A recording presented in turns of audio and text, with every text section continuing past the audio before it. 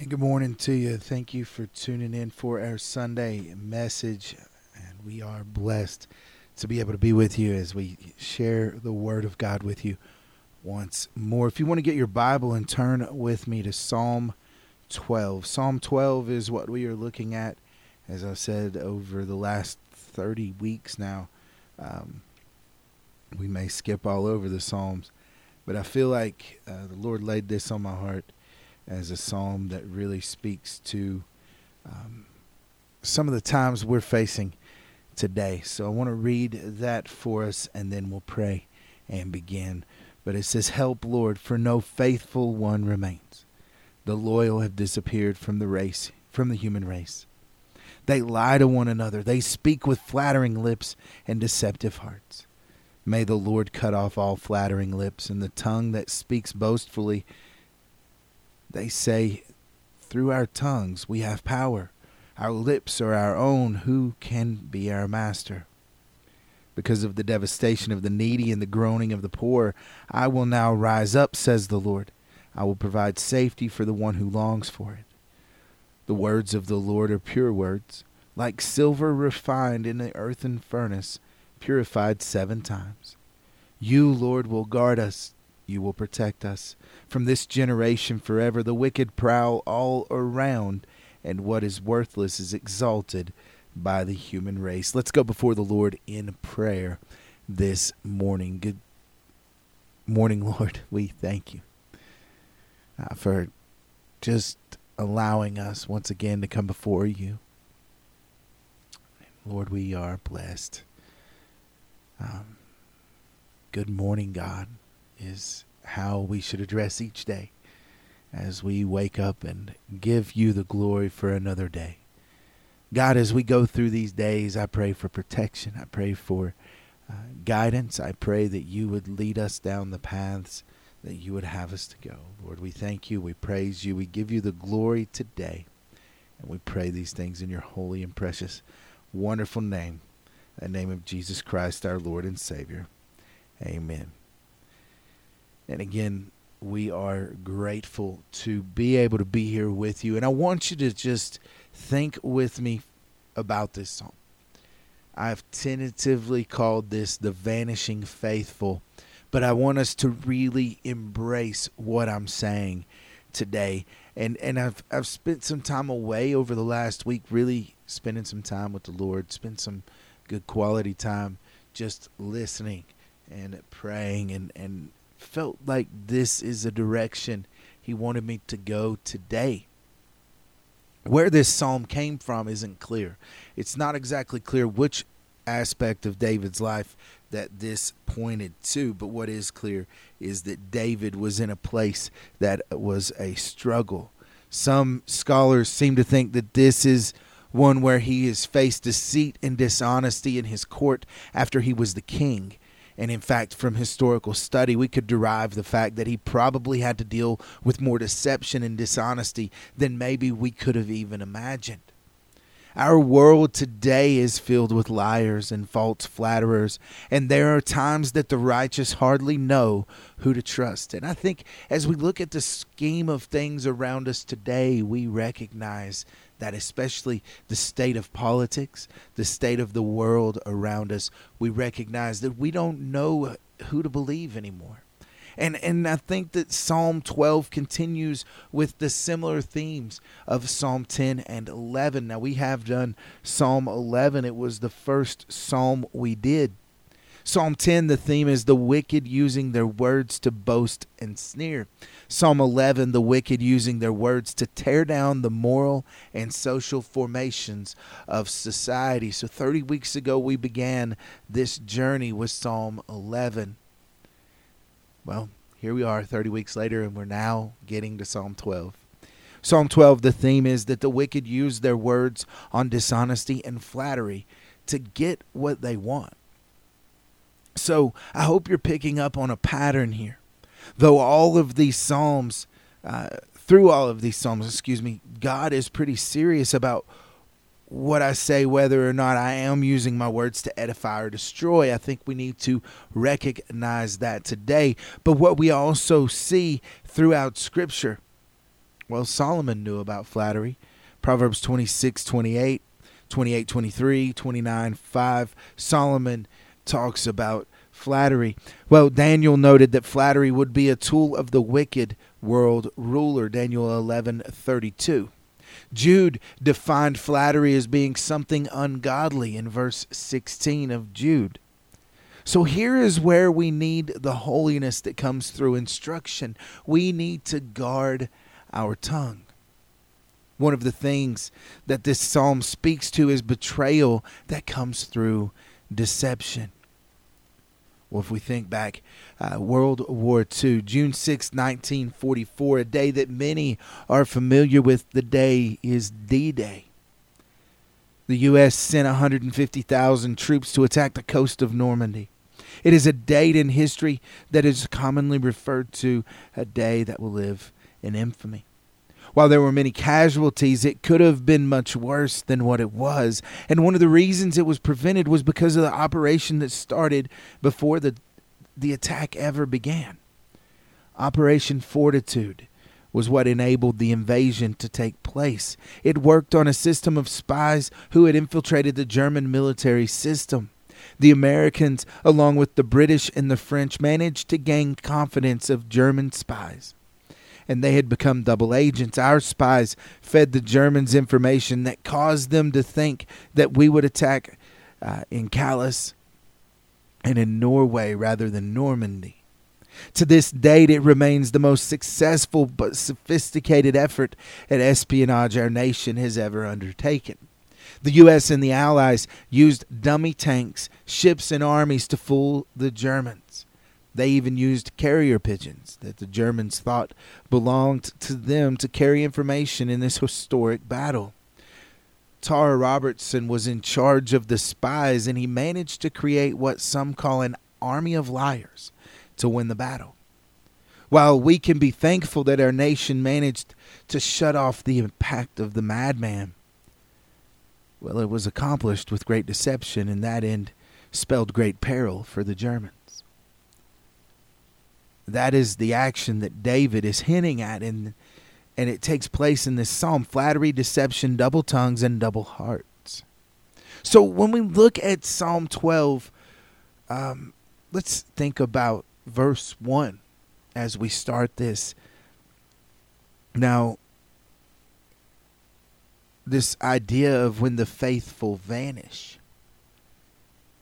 And in John Phillips' commentary, he uses this outline of exploring the Psalms, and on page, and I want to look at that as I move forward in this. But before moving into the Psalm itself, I want to look to a word in the superscription. Now, I didn't read that when we started, but it says for the choir director, according to Sheminith. Now, Sheminith is a word that is also found in the superscription in Psalm 6 and one other reference in 1 Chronicles 15:21. The literal meaning of that word is the 8th division. Now, because it's attached to 1 Chronicles, we find that there is an order of worship that Israel participated in that required them to hold special place for those righteous worshipers.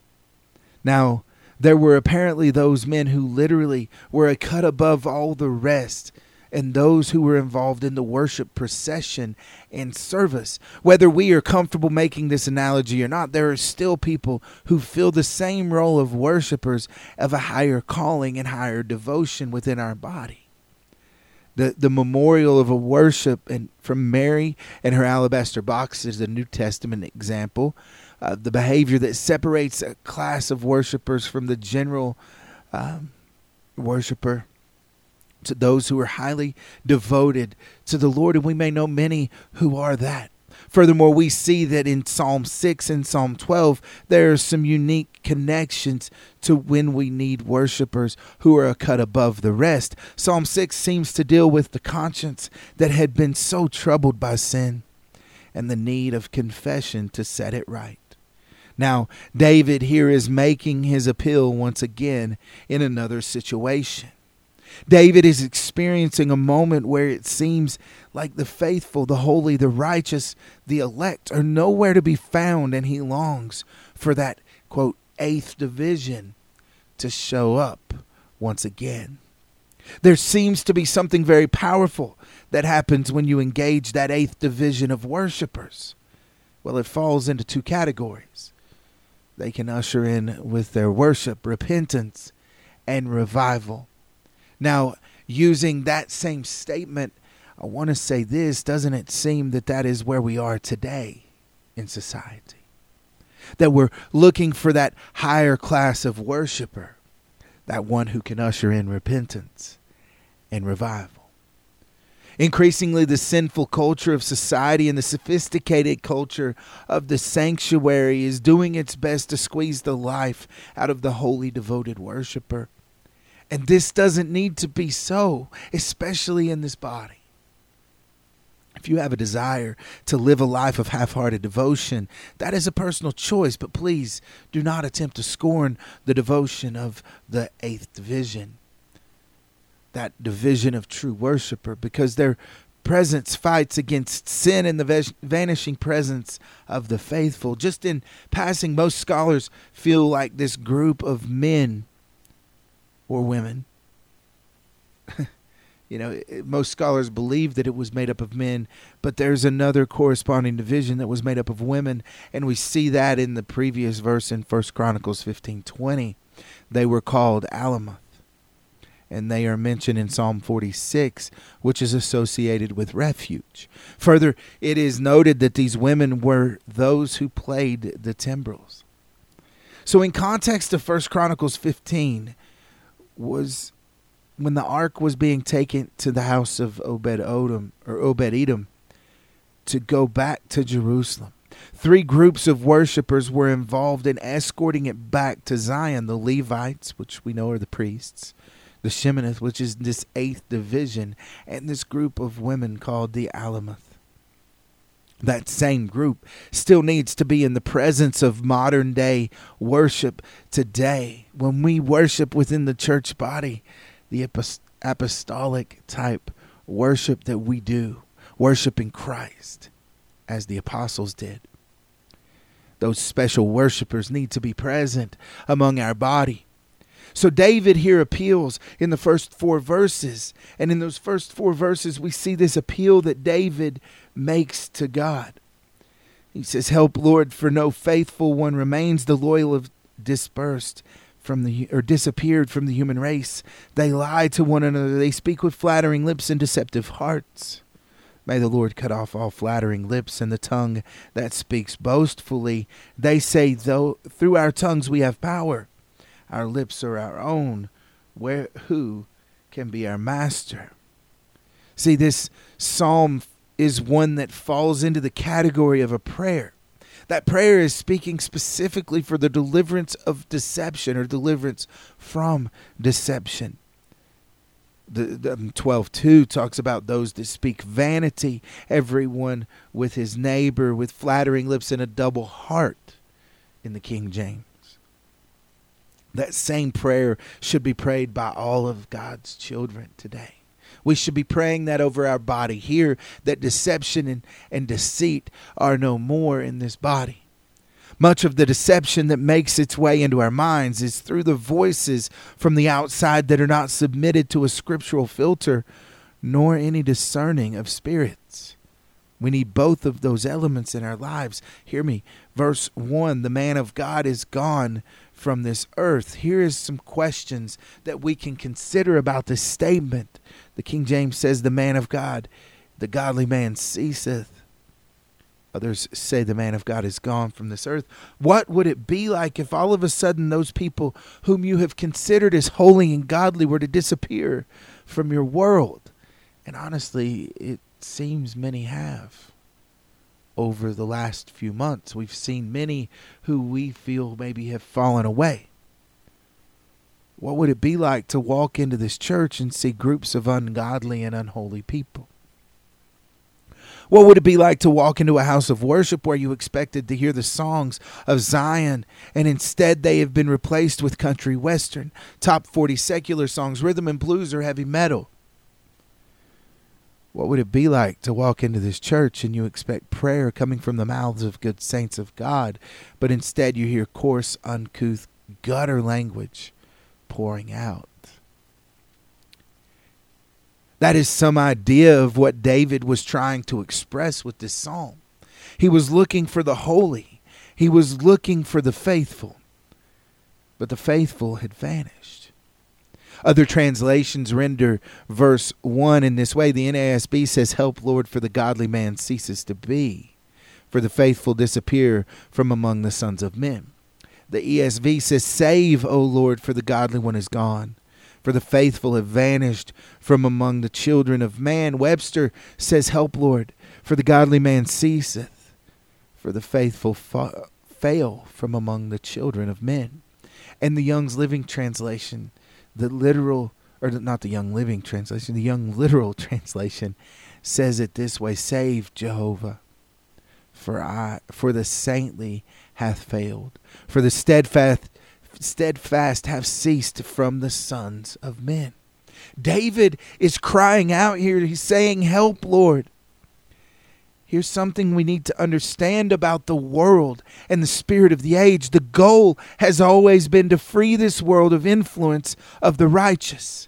That is a common thread all the way through the scriptures, is to free the righteous from the worldly influence of those around us. On the other hand, we have to know that the godly, those who have been faithful to the Lord, were not out of the picture. God will always have a remnant of the faithful who are devoted to him. Elijah would come along about 150 years later and would have the same difficulty. 1 Kings 19:10, it says, "And he said, I have been very jealous for the Lord God of hosts. For the children of Israel have forsaken thy covenant, thrown down thine altars, and slain thy prophets with the sword. And I, even I only, am left. And they seek my life to take it away." And the Lord responded to him in verse 18, "Yet I have left me 7,000 in Israel, all the knees of which have not bowed unto Baal, and every mouth which hath not kissed him." See, there are times that we can have the same mentality and think the faithful have vanished, but God always has someone who is willing to make the challenging commitments and do his will. We may feel like the world is caving in around us, but God has his faithful remnant. But see, David felt the same way. David felt that the man of God had left the earth. Verse 2 through 4, he essentially says that the man of guile is great on the earth. He says, "They lie to one another. They speak with flattering lips and deceptive heart. May the Lord cut them off." Just like he thought the man of God had left, he knew of a man of guile was great on this earth. All of this we gather from David's description of these people. The wicked disobey God with their tongues. They gain power through flattery, deception, and wicked schemes. Proverbs 26 verses 24 through 26 in the King James says this. The Bible says, He that hateth dissembleth with his lips, and layeth up deceit within him. When he speaketh fair, believe him not. For there are 7 abominations in his heart, whose hatred is covered by deceit. His wickedness shall be showed before the whole congregation. James also painted a picture of what these people look like as well. James chapter 3, verses 10 through 12. "Out of the same mouth proceedeth blessing and curses. This, my brothers, cannot be. These things ought not be so." The King James then says, "Doth a fountain send forth at the same place sweet water and bitter? Can the fig tree, my brethren, bear olive berries, either a vine figs? No, so can no fountain both yield salt water and fresh." They use their tongues to work guile. Their tongues are sly. Their tongues are shrewd. And there is a wiliness about the way they live. See, the enemy of the righteous are presented in a number of ways throughout this psalm. Power, greed, injustice, jealousy, opportunist. I wonder what David could have specifically had in his mind when he was writing this psalm.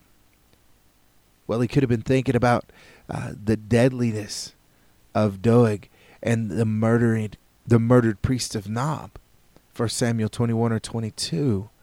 He could have been thinking about the men of Ziph and Keilah who betrayed him into the hand of Saul in 1 Samuel 23.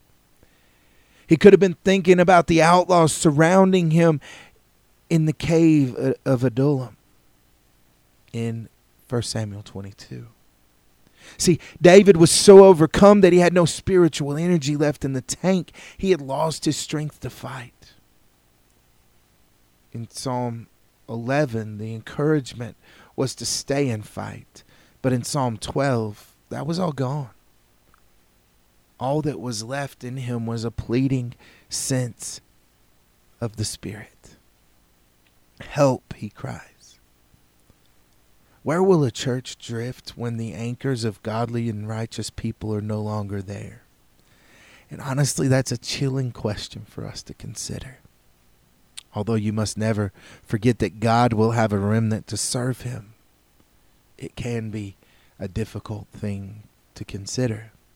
There are times when it appears that holiness has fallen on hard times and difficult days, but it is still the order of the day.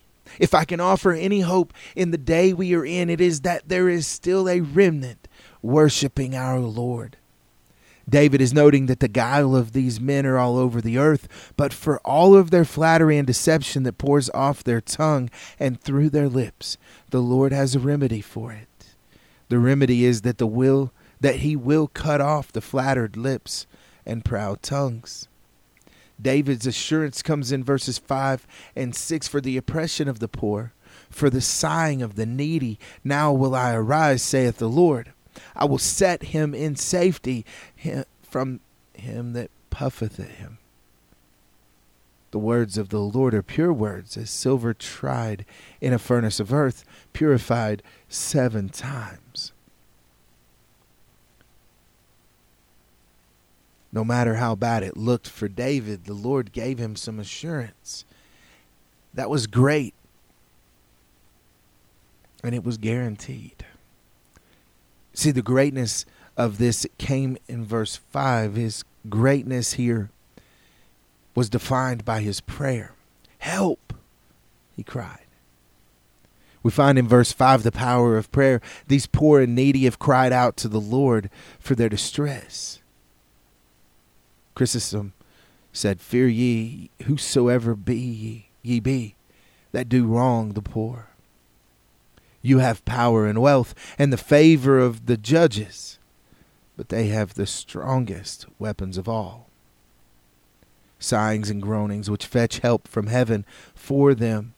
These weapons dig down houses, throw up foundations, overthrow whole nations. Put that into a spiritual context and think of the enemies that oppose the church in the waning hours of that dispensation: liberalism, secularism, pluralism, materialism, lukewarmness, prayerlessness, swimming in spiritual mediocrity, great lack of commitment. Now, I don't mean liberalism as in a Democrat or Republican way. I mean liberalism by taking the Word of God liberally and applying it liberally. All of these enemies can put saints on their knees in pleading prayer, and God can send a revival that will tear down the houses of the enemy, uproot the foundations, and obliterate spiritual strongholds. See, this oppression and sighing that's happening here, it's summed up in the existence of some of the preachers and the saints in this hour, but it all began to turn when they cried out for the Lord's help, because not only were they facing the greatness, they were guaranteed it would happen. That assurance was great, but it was also guaranteed. It was great because it was a response to prayer, but it was guaranteed because it was the word of the Lord. See, there's this huge contrast between the words of the Lord versus the words of the wicked. In verse 6, the words of the Lord are pure, tried, and purified. Value that word of the Lord that you have in your Bible. Truth is always the antidote for deception. The enemies of David were deceivers. Deception is one of the tools, the trade for the devil in the end times. The parable of the wheat and the tares is a graphic picture the Lord used in Matthew 13 to demonstrate it. The seed, which implies life, was sown by the devil and his workers among the wheat. Some may ask why the Lord does not start pulling out the dangerous tares from his wheat. He doesn't, because it's not yet time. The devil is limited because he can't tear up the wheat because God will not let him. So the devil will do his best to tell people that the real wheat is not really the wheat. But the truth is this: the wheat know what the wheat really are. Furthermore, they also know what the tares are. If you have the Holy Ghost and the commitment to the Lord and his word, it will be hard for you to be deceived. But folks, in this time that we are looking at, I have said many times, and I will say it again, I do believe we are witnessing the separation of the wheat and the tares. If ever we needed a passion and a hunger for the word of God, it is in these days we are living now. The word can pull out the deception the devil throws in our direction. In the New Testament, the word deception occurs 19 times, always in connection with the devil and his work. Our assurance is in the Lord. It is guaranteed by his word, pure, tried, and effective. There should be nothing more valuable to me than the word of our Lord. And the same goes for you. David then puts on his armor. Verses 7 and 8. You, Lord, will guard us. You will protect us from this generation forever. The wicked prowl all around, and what is worthless is exalted by the human race. We notice two things here. Two things about David's armor. One, the nature of it. Verse 7, here's a portion of David's armor he has kept, preserved forever. Despite the fact that all the saints of God have been marked, scorned, and stigmatized all throughout history, the Lord will honor them forever. When we put on the armor of God, there is a great security that comes from it.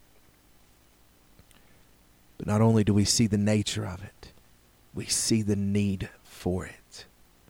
Verse 8 talks about that. Why would we have this need for this armor? Verse 8 says in the King James, the wicked walk on every side when the vilest men are exalted. There are some commentators who suggest that this psalm is one that stands against the astrologers, magicians, and sorcerers of false religions of idolatry around David.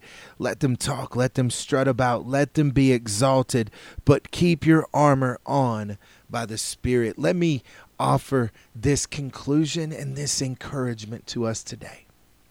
The faithful have not vanished.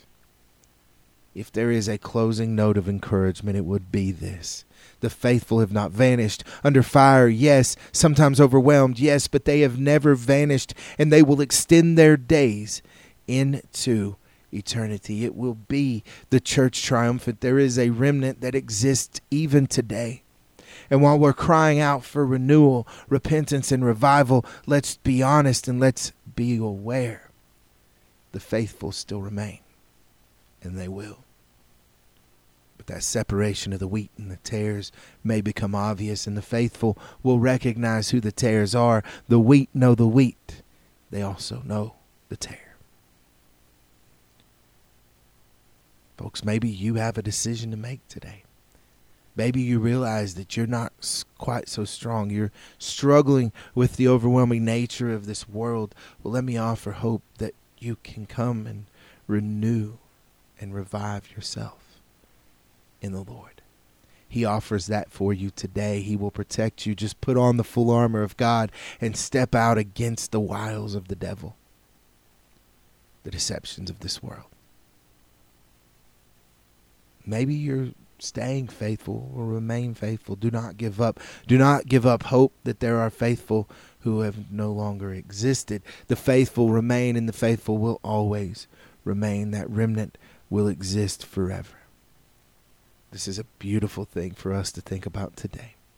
And I encourage you today, remain faithful to him. Folks, let's close in prayer today. Let's lift it up before the Lord, and let's trust in him. Father God, we thank you, we praise you, we give you the glory. We thank you that you have opened the doors for us to be involved, Lord, here. And I pray that we would stand firm on your word today. That, God, we would recognize that you have been faithful to us. That you have opened the doors for us. That, God, you have given us a hope and an encouragement in you. Lord, guide us and direct us today.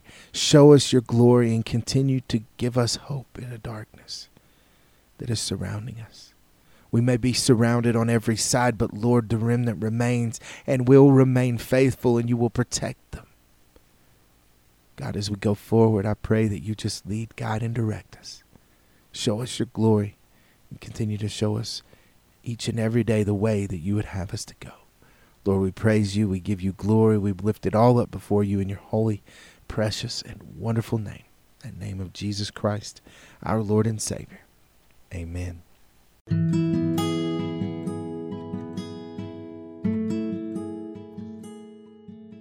And again, we want to thank you for tuning in for our services here on our podcast page. Thank you for listening, and hope you had a blessed time with us. You can get more information on Newland Christian Church at newlandchristianchurch.com, or go to our Facebook page, facebook.com/Newland Christian Church. And until next week, we hope you have a blessed week in the Lord.